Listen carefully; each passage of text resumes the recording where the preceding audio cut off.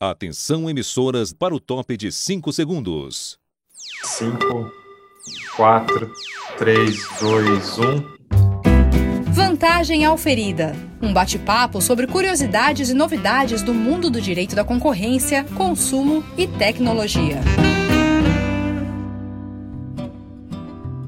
Olá, bem-vindos ao Vantagem Auferida, o seu podcast descontraído sobre concorrência, consumidor, tecnologia e comércio internacional. Eu sou o Ricardo e eu estou com os meus amigos Eric e Zeca para o nosso bate-papo descontraído do dia. Queria dizer que nós aqui continuamos a acompanhar as novidades do CAD, né? Agora todas as cadeiras devidamente preenchidas, também novidades na própria Procuradoria do CAD. Vamos ver se o Zeca traz algum highlight aí no momento dele. Queria pedir para todos continuarem lá no Instagram as interações, a gente tem recebido muita sugestão de pauta, queríamos incentivar a todos e a todas continuarem com as suas sugestões de pauta, porque é assim que a gente faz o Vantagem Auferida mais personalizado para o nosso público que tanto nos prestigia e vem nos prestigiando, e queremos aumentar o número de seguidores e de reproduções sempre, porque somos um podcast competitivo, como não poderia deixar de ser, daqueles que vivem na concorrência. Mas agora eu não vou hoje gastar muito verbo aqui, porque eu já vejo pela imagem que vocês não podem ver, que o nosso personagem maior dessa introdução está inspirado, está com a cara amarrada, já vejo que vem coisa boa por aí. Então é hora de eu fazer aquela clássica pergunta para o meu amigo Zeca: o que só você viu na concorrência nos últimos tempos? Eu não suporto mais o que estão fazendo comigo. Eu não estou suportando mais. Olá a todos. Oi, Ricardo. Oi, Eric. Olá, nossos ouvintes. Olá, nosso convidado ilustre da vez, que vai se apresentar já já. É difícil segurar o mau humor, né? No mundo que a gente vive hoje em dia. Por exemplo, né? Teve notícia de que foi aprovado na Comissão de Desenvolvimento Econômico, Indústria, Comércio e Serviços uma adição preciosa ao parágrafo 3º do artigo 36 da Lei 2.529, que é a nossa lei do CAD aqui, a adição do inciso 20º, ou 20, como preferirem, no dito parágrafo 3º, que diz o seguinte, que vai ser um ilícito, abre aspas, incluir cláusula abusiva em contratos, fecha aspas. Não é uma coisa maravilhosa? É um inciso assim, que esclarece e é um excelente uso do dinheiro público pela nossa Câmara dos Deputados. Além disso, eu acho que vale, né, já que estamos falando de políticos, o nosso presidente Zé Biden, para quem ouve Petit Jornal, o Zé Biden aqui disse o seguinte, que se você quer acabar com a inflação, você tem que fazer as empresas pagarem a sua fair share, né, o seu devido de forma justa. E aí a gente fica pensando, né, rapaz, com políticos desse jeito a gente nem precisa de inimigos, né, porque a gente não vai muito longe. Mas o gancho do Zé Biden é interessante porque a gente vê que tem uma série de movimentos, uma série de debates muito interessantes que ligam, ou tentam ligar, né, a alta da inflação no mundo inteiro, especialmente nos Estados Unidos, a um suposto aumento da concentração empresarial. Eu acho uma coisa maravilhosa isso, porque o Brasil sempre teve inflação, desde sempre, e isso dificilmente surge aqui, mas lá nos Estados Unidos basta meia inflaçãozinha que o pessoal já está doido atrás de culpado, né? Uma coisa maravilhosa. E a gente vai colocar no nosso Medium duas referências interessantes, um bate-papo do New York Times sobre esse tema e uma reportagem do Guardian muito rica sobre como as empresas americanas estão aumentando os preços, aproveitando a inflação para aumentar preços. É uma coisa muito interessante, não sei se tem uma relação de causa e efeito entre as coisas, mas vale ficar atento. Desculpa ter falado tanto agora, mas aqui, assim, eu não vou nem entrar nas discussões do CAD. Teve um não conhecimento outro dia ali, que era um não conhecimento tão patente que a gente fica pensando, né? Pô, o advogado é bom, protocola um caso desse, pede não conhecimento, aí a gente fica pensando, né, qual que é a malandragem por detrás daquilo, né? Porque tá na cara que não era para ter levado. Mas, enfim, aqui eu estou já especulando, não vou ficar aqui também dando nome aos bois para não ficar expondo os nossos queridos colegas, a nossa audiência ácida e crítica de costume. Fala, Zeca. Fala, Ricardo, nosso convidado ilustre, que uns minutinhos vai começar a conversar com a gente. Vou invadir aqui, como de costume, o quadro do Zeca para dar alguns destaques aqui. Eu acho que o meu não está tão azedo, não, Zeca. Também não é açucarado. Mas eu vi um artigo muito interessante de um professor, cadê o nome dele aqui? Christopher Leslie, da Universidade da Califórnia, que o nome do artigo é How to Hide a Price Fixing Conspiracy. Eu achei ótimo, né? Porque ele dá um manual assim, de como fazer um cartel, mas é um artigo bem interessante, está na SSRN, e aí o mais interessante do meu ponto de vista desse artigo, ele vai lá criticando como as cortes americanas lidam com uma série de estratégias de ocultação de cartéis, mas o mais interessante é que uma das medidas que ele sugere para melhorar o sistema norte-americano é a adoção de política de whistleblowing, ou como a CGU brasileira gosta de chamar, né, de denunciante de boa-fé, que eu acho horroroso esse nome, porque de boa-fé a gente não precisa, a gente precisa de denúncia de qualidade, né? Se é de ex-mulher, ex-marido, né, se é de inimigo mortal, pouco importa, o que importa é a qualidade da denúncia. E aí, Ricardo, já aproveitando o gancho para a gente começar a falar de moda, coisa que entre Zeca, Ricardo e eu só tem um membro do Vantagem Auferida que tem... Aí também ele vale por nós três, né, Zeca? Essa que é a verdade. Mas só tem um membro do Vantagem Auferida que merecia estar nesse painel hoje, que é o Ricardo. Mas, Ricardo, o gancho aqui é que no dia 17 de maio a Comissão Europeia fez buscas e apreensões em empresas do setor de moda em vários países da Europa. Estamos morrendo de curiosidade para saber que empresas foram essas, porque eu não consegui encontrar em lugar nenhum. Se os ouvintes souberem, manda para a gente aí, que a gente quer saber quem são os, vamos dizer assim, os cartelistas. Está com cheiro de cartel esse caso aí na Europa. Quem sabe o nosso convidado não sabe, né? Mas palavra com o Ricardo. Eric, você me deu o gancho que eu precisava para falar para os nossos ouvintes que a gente ainda não tinha contado o que a gente vai conversar hoje. Era um tema que já prometia há muito tempo. O diabo veste Prada que se segure, Glorinha Calil que nos ouça, as blogueiras e blogueiros que nos unam a nós, porque hoje o tema do Vantagem Auferida é Fashion Law. Se nós podemos falar sobre isso, eu não sei, mas nós vamos falar sobre isso. E em tempos de memes, de tênis de Balenciaga e outras coisas, é óbvio que a gente não podia ficar de fora dessa. Por isso que eu vou, antes de tudo, pedir para que o nosso convidado se apresente. Edson, é com você.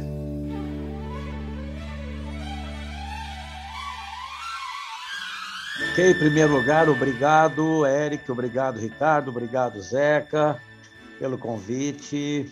Vamos lá, eu estou há quase 4 décadas no mercado de moda e todo dia a gente aprende um pouquinho, porque moda não tem diploma. Todo dia é dia de sacar alguma coisa nova, porque moda é um dos instintos de lifestyle que mais muda em menos tempo no mundo inteiro. Eu tenho um escritório já há 30 anos na área de consultoria, mentoria, na área de gestão estratégica, no segmento não só de moda, na área gastronômica, na área de decor e design, na área de beleza estética, o beauty, fashion, gourmet e decor. E tudo tem a ver com tudo, porque o cliente é o mesmo. A mulher que vai no salão de beleza é a mesma que compra um vestido, é a mesma que vai no bar descolado, é a mesma que vai no salão e etc. Estamos aqui reaprendendo pós-pandemia. Estamos começando uma nova era, como dizia Steve Jobs, não precisamos ter medo de começar do zero. Vamos que vamos. Nosso trabalho, portanto, é ajudar o apoio na área de empreendedorismo, na área de crescimento estratégico, na área de expansão. É esse o trabalho que a gente faz nesse segmento que a gente chama de lifestyle, ok? Ótimo, devidamente apresentado para o nosso público, Edson. Eu vou fazer uma primeira pergunta mais geral aqui, depois o Eric e o Zeca vão me ajudar aqui nas mais capciosas, né? O Eric ele fala que não, mas ele é um especialista desse mercado. Ele mandou para a gente um roteiro que eu tive que passar 4 dias estudando para entender cada frase que ele escrevia, mas estou aqui para tentar, Edson. Mas o que eu queria pontuar, né? Acho que se a gente fosse tentar conceituar em um fashion law, seria, enfim, todo aquele conjunto de legislação que cuida, né, das áreas análogas à moda, né? E nós advogados, acho que na pandemia por conta dos videocalls e toda essa relação também com o Instagram e redes sociais, cada vez mais estamos preocupados com imagem, com a moda, com a marca. Então, acho que se você puder, né, sem preocupações em grandes definições, mas contar um pouco para a gente na sua visão, né, o que é a moda e a marca relacionada à moda, né, ela necessariamente, a marca vem junto, a moda, em que contexto ela ganha relevância no nosso cenário atual, para depois a gente encaixar as perguntas mais legais para frente. Então, vamos lá, Ricardo. A maioria das pessoas, eu diria até que 100% de alguma forma, seja no mercado C, Z, B e A, de alguma forma, todos nós temos um pouco de vontade, desejo de ter o uso no comportamento estético chamado de moda. Moda é uma expressão que vem do grego, que o latim herdou. Moda, se nós pegarmos um Aurélio, se existia um Aurélio na Grécia, moda quer dizer mudança. A palavra moda tem como tradução mudança. Portanto, quando a gente fala do mercado de moda, é como se estivéssemos falando do mercado de mudança. Todo dia é dia de alguma coisa nova, todo dia é dia de se apresentar como algo novo, seja no make-up, seja no cabelo, seja na roupa, seja num acessório, não importa. O importante é estar sempre com uma proposta nova. Só que sempre tem um joio, se é que podemos chamar assim, nesse trigo. Moda é um supérfluo. Na verdade, moda é a gente comprar alguma coisa com dinheiro que a gente não tem, na marca que a gente venera, numa loja que a gente desdenha, por um atendimento que a gente não está nem aí, para ir no lugar que a gente até deplora, para mostrar para quem a gente não gosta tudo aquilo que a gente não é. Essa é a verdadeira definição de moda. Ou seja, nós não precisamos de moda para viver. Moda é desejo, não é necessidade. Moda é para mostrar o corpo, não para vestir o corpo. Mas é um processo que vai evoluindo com o tempo. Todos nós temos uma necessidade de mexer alguma coisa do ponto de vista estético. E aí nasceu o processo de moda, seja de um lado, seja de outro, não importa. Então, moda não é mostrar o que você é, moda é mostrar para quem você é. Isso é extremamente importante, aonde eu vou, com quem eu vou, que lugar que eu vou, de que forma que eu vou, e assim sucessivamente. E graças a Deus, quanto mais tem essa mudança, maior o volume de compra das empresas, é isso que a gente trabalha. No gancho do Edson aqui, Ricardo, dá para a gente falar, ele falou de Grécia Antiga, dá para falar, aí essa é homenagem ao Zeca, assim, do Velho Testamento, Zeca. Olha só, no Velho Testamento, Levítico 19:19 diz o seguinte: guardarás os meus estatutos, não permitirás que se ajuntem misturadamente os teus animais de diferentes espécies, no teu campo não semearás sementes diversas e não vestirás roupas de diversos estofos misturados. Glória a Deus, glória a Deus. Opa. Então a gente tem desde do Velho Testamento aí algum tipo de normativa sobre moda, mas entrando um pouquinho na parte jurídica aqui, Ricardo, o Fashion Law para a gente ele é um conjunto de normas, né? Não é uma área do direito, é um conjunto de áreas do direito direcionadas para esse mercado. E predominantemente o que eu observo, não sei se vocês, eu observo muito propriedade intelectual, né? Gestão de marca, desenho industrial, até um pouco de patente. Mas sem ficar querendo aqui dar aula, que essa não é a função, deixa eu aproveitar e fazer uma pergunta para o Edson aqui. Edson, eu acho que você começou a falar isso. Moda para você é status ou ele representa o espírito do tempo? Eu digo isso, por exemplo, logo depois das Torres Gêmeas, lá do atentado de 11 de setembro, eu vi algumas reportagens dizendo que a moda mudou um pouquinho e nos Estados Unidos começou a ter muita calça militar, ou seja, a moda mudou um pouco como reflexo do espírito do tempo. E aí eu acho que a tua fala anterior estava falando um pouco mais de status. O que você acha? Espírito do tempo, status, qual que é mais predominante? Não, na verdade, não é predominância, Érica, é uma ligação, tá? O status é efeito, a causa é essa alteração que o tempo nos traz. Por isso que as tendências são quase que mensais, bimestrais, trimestrais, em cima das temperaturas. Então, nós temos tendências outono-inverno, tendências primavera-verão. há uma mudança extremamente rápida em termos do que é legal, o que não é legal. O status é uma consequência, só que o status ele reflete aquilo que a pessoa tem na alma em relação ao corpo. Quando uma pessoa compra um produto que não tem a ligação com o estilo próprio da maneira de pensar e agir, que é o mindset, ela é fake. Ela não tem relevo, ela não tem respeito, crédito e confiança. O contrário é verdadeiro. O status é refletir através da estética o que a pessoa é, a personalidade dela, a identidade dela.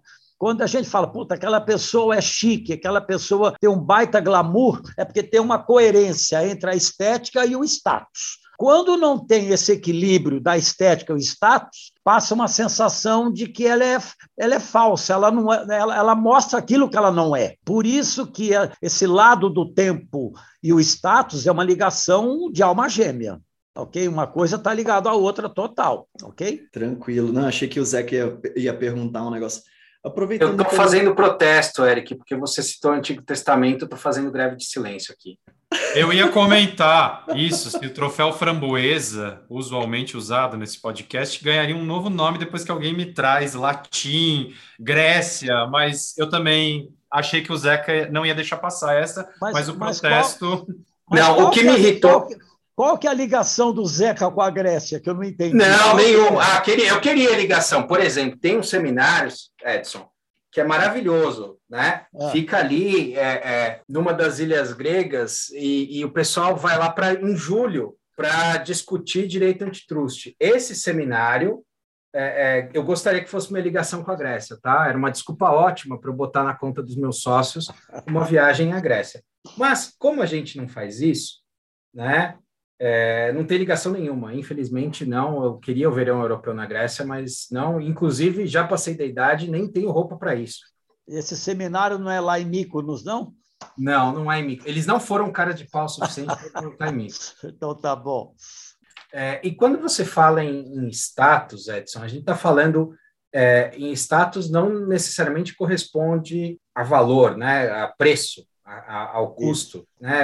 Assim, se eu puder explorar um pouquinho isso, mas por que a Balenciaga, então, me vende um All-Star todo estrambicado por R$10.000, né? Como é que funciona isso, né? Se o status é a imagem, é a parte estética, né?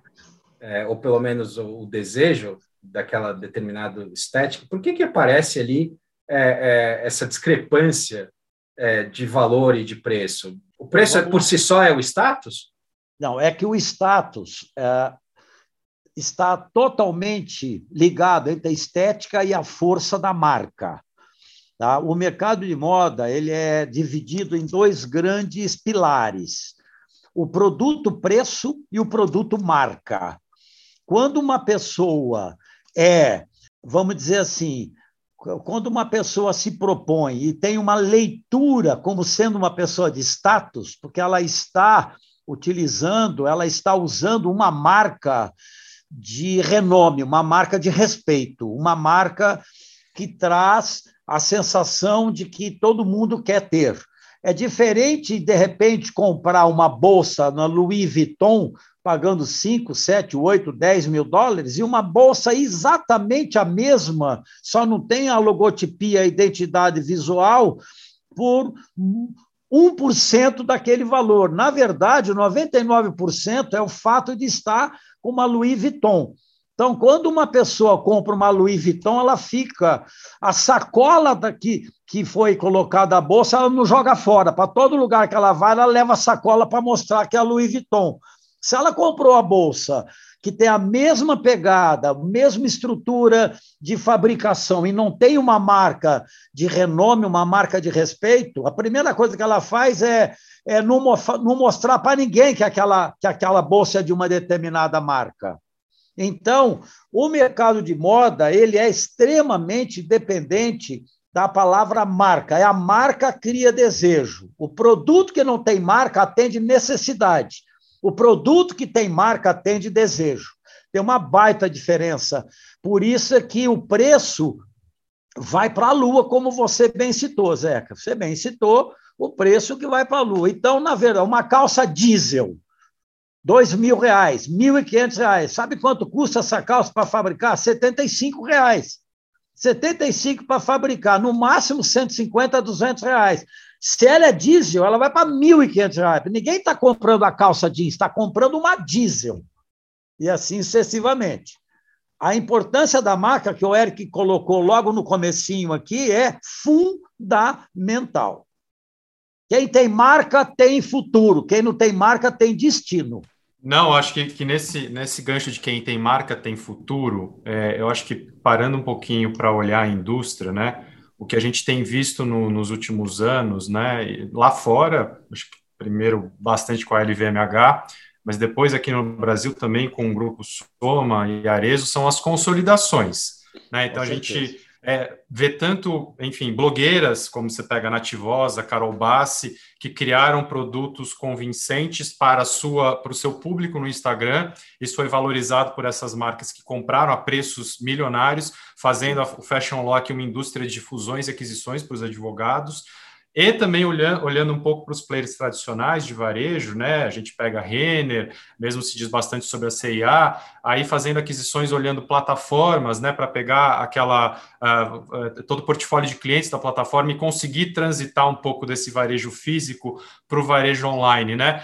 Edson, como é que você vê isso para os próximos anos? Quer dizer, o online é a realidade, o varejo vai acabar, a moda está necessariamente no Instagram, como é que você vê as redes sociais nesse fenômeno e a consolidação desses grandes grupos que acabam reunindo um grande portfólio de marcas, mas sem abrir mão das marcas individuais, mantendo aquelas marcas dentro de uma grande holding, né? Olá, boa pergunta, Ricardo. Na verdade, eu particularmente não acredito que a loja física vai acabar. Muito ao contrário, ela vai se transformar num showroom. É lá que vai ser feito o lançamento, aquele desfile, aquele coquetel de lançamento, etc. Isso aqui não se consegue fazer online. Tá? E o que ela vai fazer? Ela vai trabalhar, como já está acontecendo, com o produto na casa da cliente. Nos anos passados, nos anos 90, 80, 70, o cliente final corria atrás da loja. Agora, a loja corre atrás da cliente. Tem uma diferença brutal, uma inversão de valor muito forte. Então, não vai acabar agora.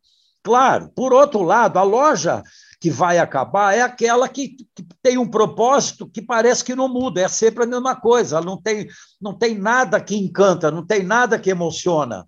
Ela é uma mesmice total. Essas, com certeza, vão acabar. Então, por exemplo, até a entrada da Zara em 2002 no Brasil, C&A, Renner, Riachuelo, era a mesma coisa. Era exatamente uma sensação de loja de preço para atender um mercado CDzão. A partir do momento que o espanhol entrou no Brasil e botou uma loja de departamento, onde você, fechando os olhos, poderia botar uma Louis Vuitton da vida, uma Prada da vida, uma Dolce & Gabbana, aí acordou a turma toda. Então, é normal. Se você vem numa Riachuelo, no Shopping Morumbi, em São Paulo, fala, peraí, isso aqui é uma loja de departamento ou uma boutique, ou uma maison? Então, essa proposta do astral, essa proposta da sensação de que a pessoa tem que ficar, que é legal, que tem uma cara de arte, que tem uma cara de up, com certeza esse é o varejo do futuro, que é, em outras palavras, uma galeria de arte, um showroom onde a pessoa gosta de ir, gosta de se encontrar. E quem não entrar nessa, com certeza vai morrer cedo, ainda nessa década. Você não tenha dúvida. Tanto é que já está fechando N lojas. Todas que estão fechando, não porque faliram, porque não está querendo entrar nessa nova proposta, não está querendo entrar nessa nova vibe de fazer da loja ser uma galeria de emoção e não de razão apenas. Essa é a grande diferença. Edson, não sei se o Zeca queria fazer uma pergunta encaixada, eu ia desviar um pouquinho. Não muito, mas se tiver uma pergunta... Diga, então vai, Ricardo, encaixada. Não, só antes de você encaixar, para a gente não mudar de tema, eu não sei se o Edson tem uma opinião sobre isso, mas, por favor, lojas, apenas parem de nos mandar o WhatsApp e os mais ousados nos ligarem de um número que você acha que é um cliente, você atende e fala...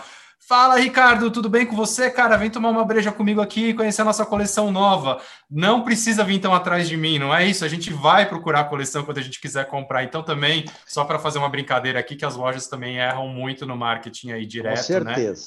Né? A maioria, viu, Ricardo? É. Mas só para completar, Ricardo, você foi falando, eu lembrei, essa virada na maneira de consumir, essa mudança na forma de decidir a compra, tem muito a ver com o omnichannel, que a pessoa hoje, antes de sair de casa, ela já sabe tudo que rola, o que acontece, o que não acontece, o preço, onde está, onde não está.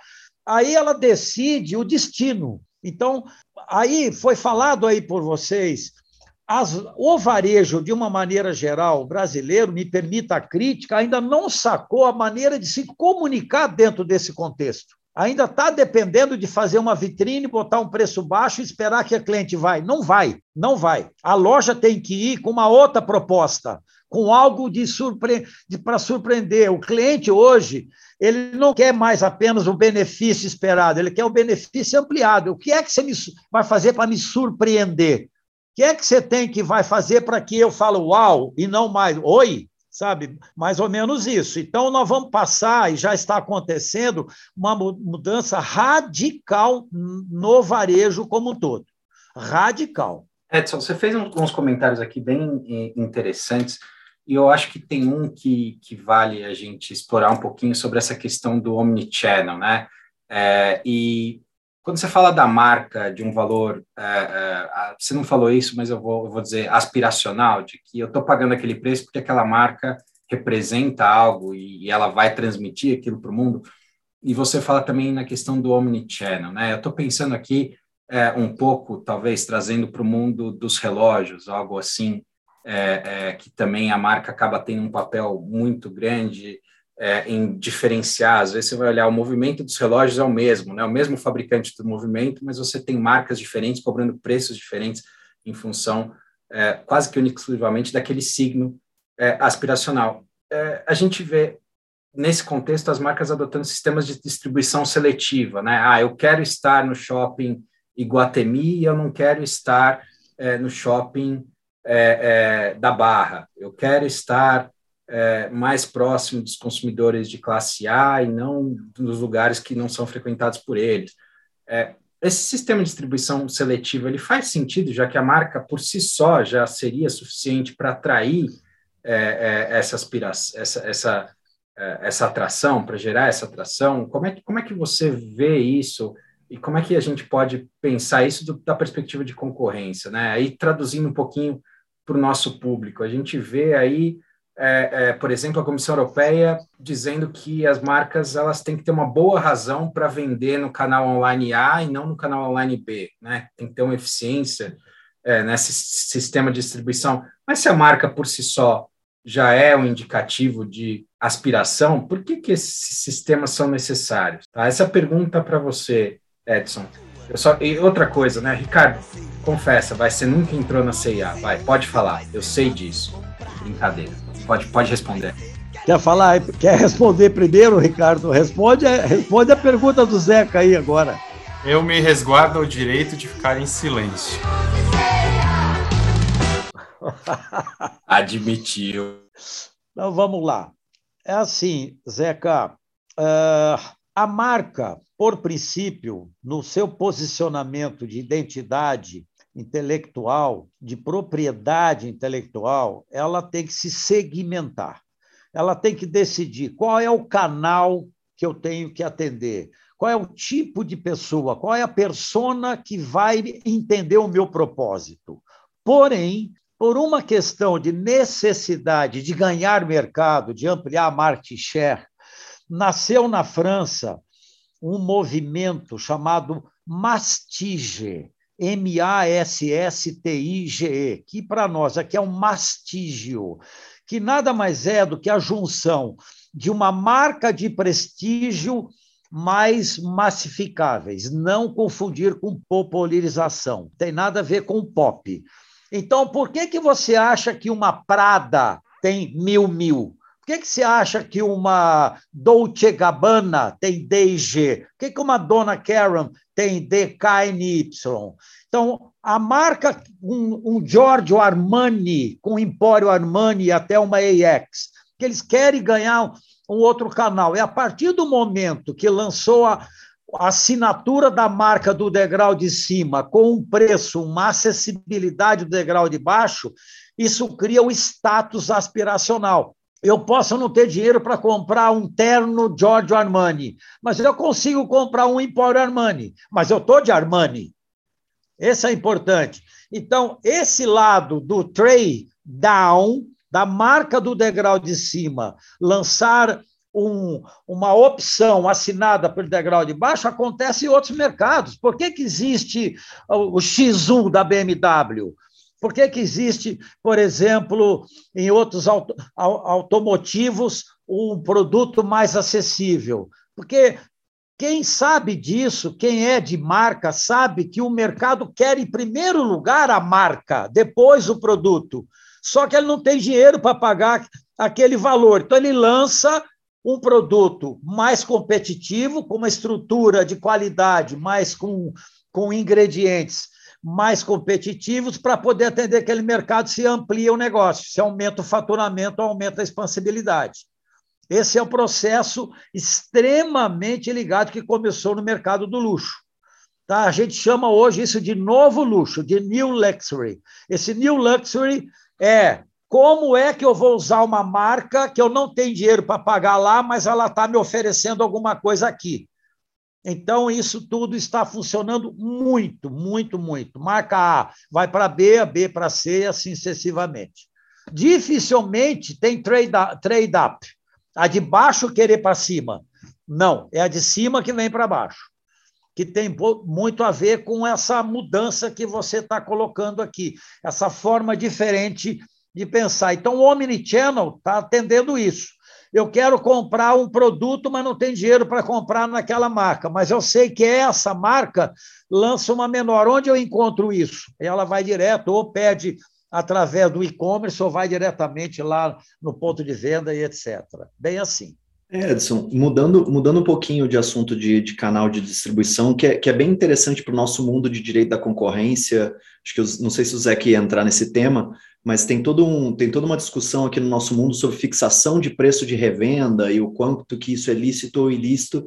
Eu acho que talvez seja o ilícito mais adequado. Adequado é a palavra estranha, né? Mas é o mais adequado à nossa conversa aqui, né? O que mais cai no mundo da moda. Mas eu queria te fazer uma pergunta um pouco diferente. No mundo de propriedade intelectual mesmo, dado que você lida muito com marca, qual que é a diferença entre você copiar um produto, tá? Que aí você está aí diante de uma infração, né, do direito de propriedade intelectual daquela empresa ou daquela pessoa. Então, como é que você distinguiria uma cópia de uma tendência? Né? Porque é uma zona cinza aqui que a gente às vezes até vê em processos de propriedade intelectual. Como é que você distingue cópia de tendência? Não, é assim. Em primeiro lugar, nascem as tendências. Não importa em que razão, não importa em que referência, não importa que tema. Então, de repente, acontece alguma coisa no mundo que serve como referência. Depois daquele problema que você não citou nas Torres Gêmeas, de repente, o lado militar, o boné, a camisa, a calça, manchada de verde, manchada de coisas usadas, com cara de que recebeu aí uma bomba, alguma coisa, passou a ser tendência. Então, as tendências não necessariamente nascem através de um evento bom. De repente, um evento que é ruim passa a ser uma tendência com toques irônicos, para poder mostrar que é uma forma, por exemplo, de contra algum movimento. Então, de repente, a gente está tendo problemas raciais, problemas tal. De repente, agora aumentou pra caramba a venda do produto preto, do produto da cor preta, que é uma forma de mostrar que você é contra o movimento racional, essa coisa de réplicas. Então, a tendência, ela gera um processo de consumo, tá? Que não é tido no mercado de moda, Eric, como cópia, e sim como pesquisa. Copiar um produto é pesquisa, copiar a marca é crime. Tem uma baita diferença. Então, de repente, lançou agora a calça da mulher denim, não é mais com elastano, não é mais uma legging, ela é mom, ela é over, ela é solta, ela é legal, porque tem uma tendência lançada pela plus size. Então, as mulheres que usam mais as roupas mais largas virou uma tendência. Então, essa tendência virou um movimento de uso baseado numa referência. Mas, atenção, as referências pesquisadas, copiadas, via de regra, vêm de quem tem um nome, de quem tem um peso de referência, vamos dizer assim, de respeito e crédito. Se um nome qualquer na Europa, nos Estados Unidos, seja onde for, ninguém conhece, lançar alguma coisa, dificilmente vai pegar. Então, tudo que uma Prada lança vira moda. Tudo que uma Versace lança vira moda. Por quê? Porque eles são marcas referenciais. Quando não tem essa referência, não tem a pesquisa, muito menos o que a gente chama de cópia. Por isso que, mais uma vez, a marca acima de tudo. Sem dúvida, porque marca é o que marca. Ô Edson, vou amarrar aqui um comentário que você falou que, né, às vezes, ou muitas vezes um evento ruim traz uma alteração na moda. Acho que direcionando exatamente para o business aqui dos advogados, que é a maioria do nosso público, a gente passou aí pela pandemia, né, com transformações para todos os mercados. E para nós advogados, né, o que a gente via antes da pandemia era o terno como uma regra de dress code para passar a credibilidade ao seu cliente. E mais recentemente, antes da pandemia, tirando a gravata como um ar de som um pouco mais descontraído, e você vendo alguns advogados tentando entrar num outfit muito mais descolado quando iam atender startups, tal, ficava até uma coisa forçada, a gente brincava entre os amigos. Veio a pandemia, e aí a gente viu os diretores jurídicos, presidentes de empresa de polo e camiseta nas casas fazendo calls com a gente, e de repente a gente voltou para os escritórios no esquema híbrido, e todos começaram a discutir qual é o novo dress code. Nesse meio tempo, né, a gente ia no shopping, eu fui ainda no meio da pandemia, numa reunião com um cliente, estava todo mundo de camisa, polo, e tinha um advogado de terno, e de repente aquele terno parecia uma fantasia no meio daquele shopping onde estava todo mundo descontraído. Tudo isso para dizer que nos parece que no novo business aqui, o terno virou exceção, ele tá sendo usado aí para audiências, alguma reunião muito fora do usual, e a gente começa a ter uma discussão de que roupa o advogado deve ter. Então, uma pergunta, feita essa digressão, a pergunta é, né, como a moda impacta a credibilidade do advogado? Como é que você vê esse fenômeno da gente estar realmente mudando da gravata, indo para um outfit que acho que ninguém sabe ainda qual é exatamente? Ok, então vamos lá. Mais uma vez, moda é mudança, certo? Tempos atrás, Ricardo, uma pessoa com um terno e uma gravata era sinônimo de respeito, era sinônimo de uma coisa ortodoxa, clássica, tradicional. Hoje, um cara de terno e gravata é cafona, ok? Já dizia Giorgio Armani. Então, o terno e gravata hoje, você colocou muito bem, eu penso que só vai ter 2 lugares para o terno e gravata, numa audiência e no velório. Não vejo outra alternativa, que você não tem nada mais cafona do que o cara com terno e uma gravata. Cara, pelo amor de Deus, não é à toa que o Armani pegou o blazer, não é o terno, porque terno é uma expressão que vem, terno quer dizer 3. Dos anos 30 era o blazer, a calça e o colete, daí o terno, que depois foi chamado de costume. De costume ele virou cafona, então é terno, costume, cafona, tá? Pergunta para uma mulher, fala assim, bota um cara casual, com uma camisa legal, ou um blazer, ou um moletom, como vocês estão usando aí, um blazer, e põe um cara do lado, até o cara mais legal, e pergunta para ela com qual que ela quer sair para jantar, para você ver. 100% vai no casual, porque o terno e a gravata é um sinônimo de, eu diria assim, de coisa muito, muito dura, muito, sabe? Não tem muito a ver com estética. A sensação que dá com um cara de terno e gravata é que ele não tem bom gosto. Ele usa aquilo que é obrigado a usar e não que ele gostaria de usar. Tanto é que no sábado e domingo ele solta a franga. Ele vai de bermuda, ele vai de tênis, certo? Ele vai de calça amarrada do lado, legal, etc. É a mesma coisa. Dificilmente você vai ver um cara de terno e gravata com a barba como vocês estão aí, como eu estou aqui. Um cara de terno e gravata, ele ainda acha que tem que fazer a barba, tudo, no máximo um bigode, ou seja, ele está nos anos 30, ele não evoluiu, ok? Isso serve muito para a área jurídica, que vocês são especialistas, tá certo? Então tá, moda quer dizer mudança. Tanto é que as empresas que antigamente obrigavam... Eu trabalhei na Vila Romana há muitos anos, na VR muitos anos, no Armani no Brasil muitos anos. Eu lembro que no início era terno e gravata. Depois de algum tempo, na sexta-feira, você já podia ir de bermuda, que já era o início do fim de semana. Você já ia no mesmo trabalho já de bermuda. Você entrava numa Brooksfield, tinha uma mesa na entrada da loja cheio de gravata com um vaso de flor na frente. Pergunta se ele tem alguma gravata lá. E quando ele vende a gravata, é para o cara um advogado careta, cafona, clássico, que só fica falando de regra na vida, mais nada. Então, cara, é mudança. Vai chegar uma hora que a gente vai para uma audiência de bermuda, tênis e t-shirt, lavada ainda legal. E daí? Qual é o problema? Você tem que trabalhar de acordo com o que está rolando no momento. E não porque está lá atrás. A tradição não está mais na forma de vestir, está na forma de pensar, não de vestir. Aí tem essa mudança.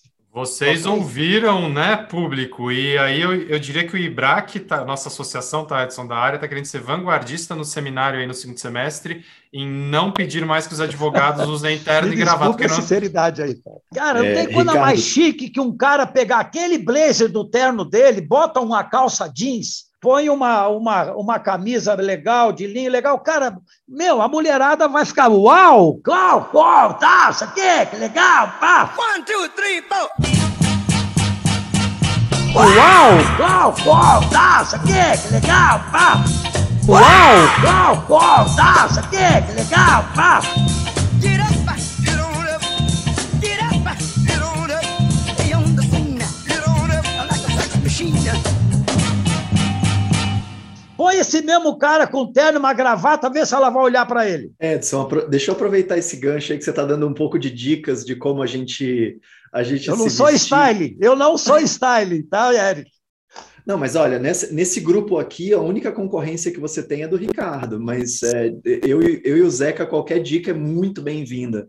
Mas deixa eu comentar, te perguntar uma coisa. Você é especialista, obviamente, em marcas, né, em moda, mas dado que, e a gente sabe, a OAB não precisa processar a gente sabe que escritório de advocacia não tem marca, né? A gente é proibido de ter marca. Contudo, hoje em dia tem todo um fenômeno, tanto da marca do escritório de advocacia, querendo ou não, você tem as siglas e você tem toda uma identidade visual para o escritório, e hoje em dia tem um fenômeno também de marca pessoal, né? As pessoas constroem as suas marcas como seres humanos.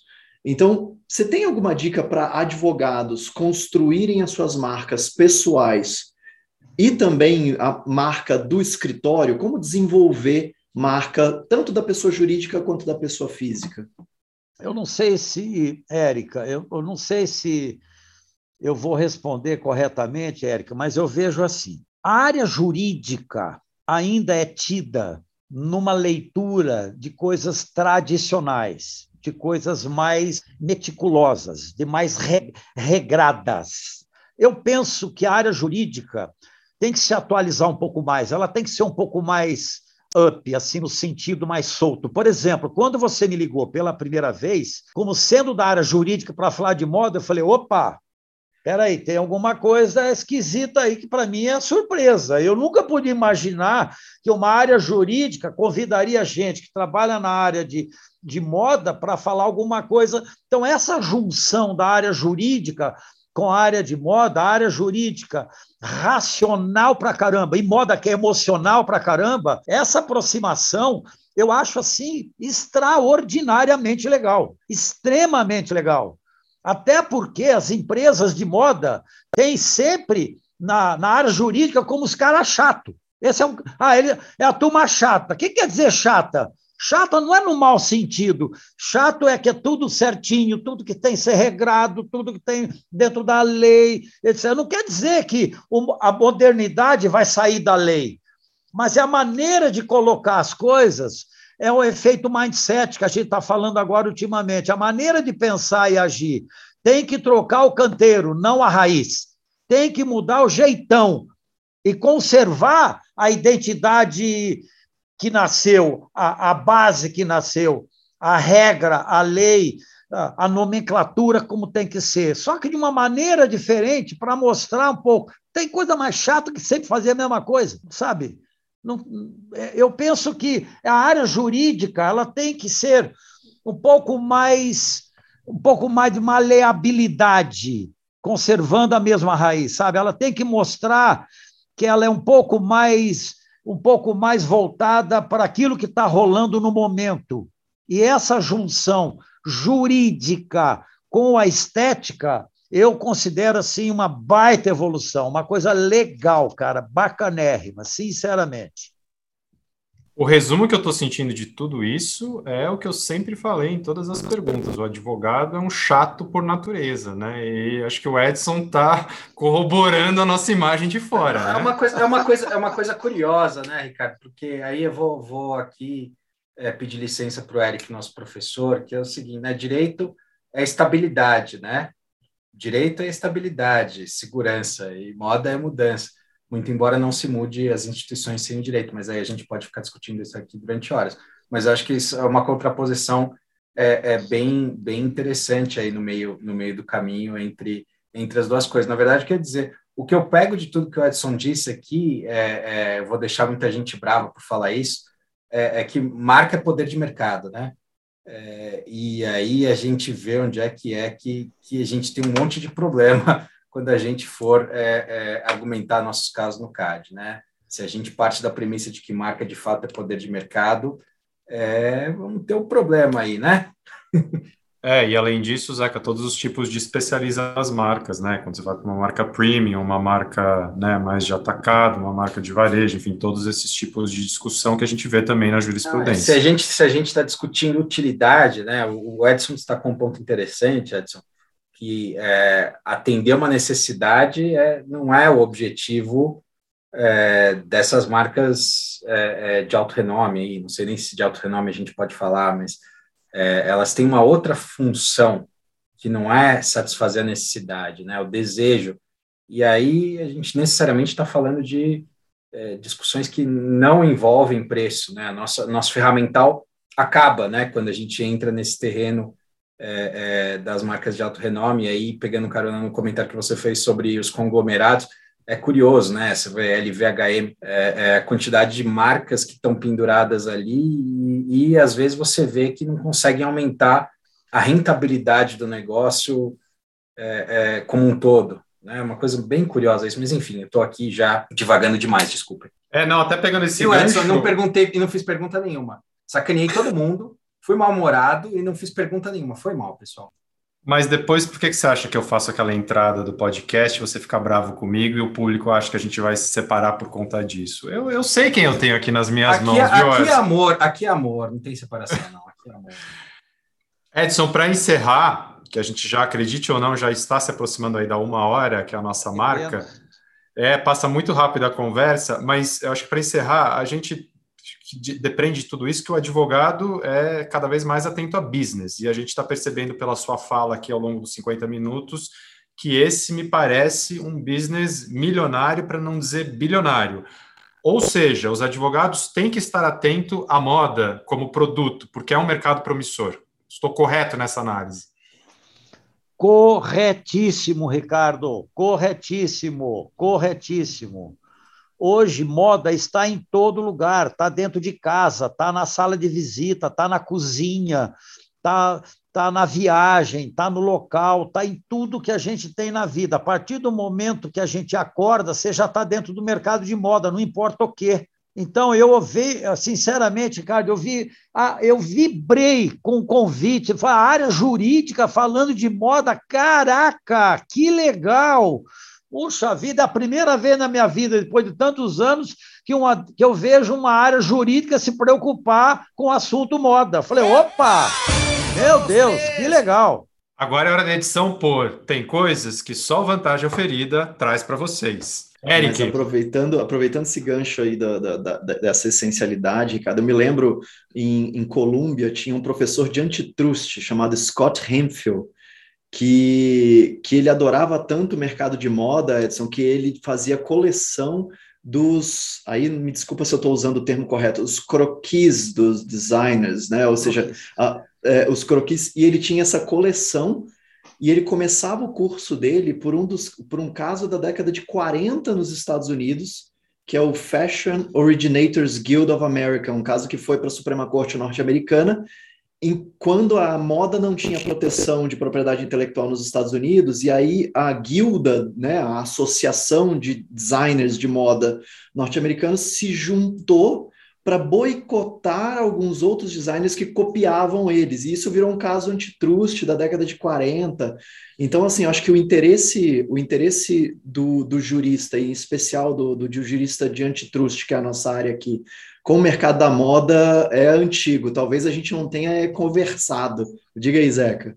O Eric só fez esse comentário, Edson, para esfregar na nossa cara a marca Columbia dele. Eu tenho certeza disso, porque lá em Colômbia, assim, vocês, né, mortais, eu fui para Colômbia, tá bom. O que eu te fiz hoje? O Zeca tá de mal de mim hoje, ele tá bravo comigo, Zeca, que maldade. Eu estou no limite, Brasil. É melhor eu pegar aqui a palavra para evitar que a gente grave com o Edson o último episódio do Vantagem Oferida.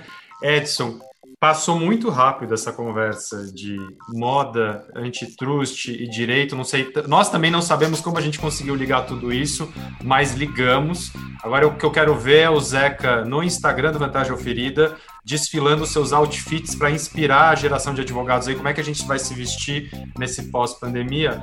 Mas, antes de encerrar, Edson, Vantagem Oferida sempre tem uma brincadeira final aqui com o nosso convidado, que é um quadro que a gente já criou um jargão, que é o De Frente com o Gailard.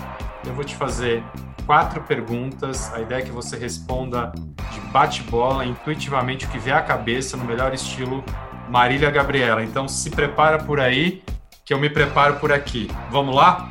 Vamos! De frente com Gailard. Vamos lá. O que é cafona para você? Falta de olho no que está acontecendo. Moda. Qual é a sua? Mudanças constantes, conservando a identidade. Advogado ou blogueiro? O que o meu filho deve ser? Advogado. E a mais fácil, Edson por Edson. Mudança.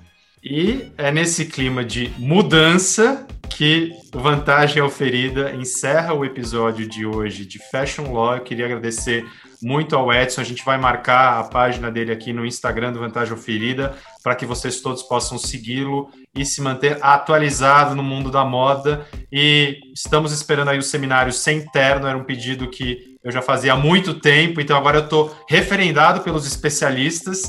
Zeca, Eric, palavra final de vocês. Queria agradecer ao Edson também, aprendemos muito, é uma visão muito bacana, a gente tem muito que aprender aqui, e infelizmente não teve publi no episódio, né? Não ganhamos nada de nenhuma das marcas citadas, embora gostaríamos, né? Infelizmente não estamos lá ainda. Da minha parte também só queria agradecer, Edson, teu tempo, nos divertimos um monte, aprendemos um monte. E, como disse o Zeca, gostaria muito de ter um patrocínio aí, Zeca. Poxa, quem sabe uma marca dessa de moda não perceba que nós começamos essa conversa e que vale a pena nos patrocinar. Vamos lá, gente, patrocina o Vantagem Oferida. Mas eu diria, patrocina o Ricardo, porque se for pedir para usar qualquer roupa, tá ruim, viu? Vai ser uma antipropaganda. Se você quer transformar sua marca de luxo em marca de entrada, é só passar para o Zeca e eu começar a vestir aquela que é rapidinho, os jovens rapidinho vão fugir de vocês. Mas dito isso, Ricardo, tá contigo o encerramento. Posso fazer só uma observação? Me desculpe, Eric. Um pedido para vocês. Coloque a gravata como acervo e use o blazer sempre com algo que não tenha o mesmo tecido, o mesmo visual. Por favor, audácia e inovação são as filhas da mudança. Edição, é assim que a gente encerra o episódio de hoje. Eu não tenho nem roupa para ir nesse evento, que eu não sei qual é. Então você bote a música que você entender mais apropriada para esse momento. Até a próxima. Tchau. Valeu. Obrigado. Um abraço para vocês aí. Valeu, Edson. Um abraço. Valeu. Imagina. Tchau. Tchau.